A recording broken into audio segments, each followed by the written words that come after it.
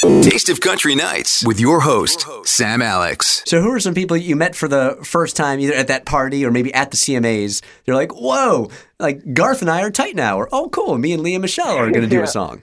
Oh, yeah, Garth and I, we became best buds, and we're now going to do a duet album. No, that's not true. I don't know. I mean, I'm not going to lie, we hang out a lot. We get the honor of just being around so many of these artists. Luke Bryan and I did like the solid, like, hey buddy, what's up, head nod, to which I went and told all my friends, like, I hung out with Luke Bryan and talked all night, which really we just kind of both said, hey man, how you doing?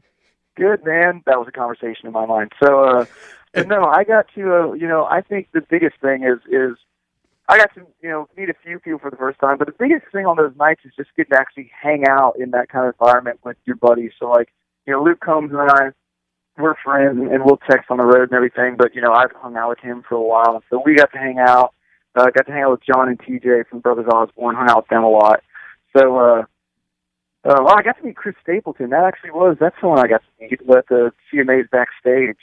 Man of few words. So therefore, once again, I feel like it was a great conversation, but that was cool. Have you gotten to spend some time with Chris Young? You're going to be on the road with him soon. I did get to spend some time with Chris Young. Yeah, we start out with him and Kane Brown in January.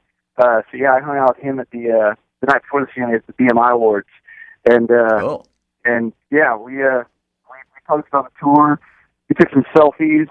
It was just a good night, but we were hyping each other up about the tour, so that was fun.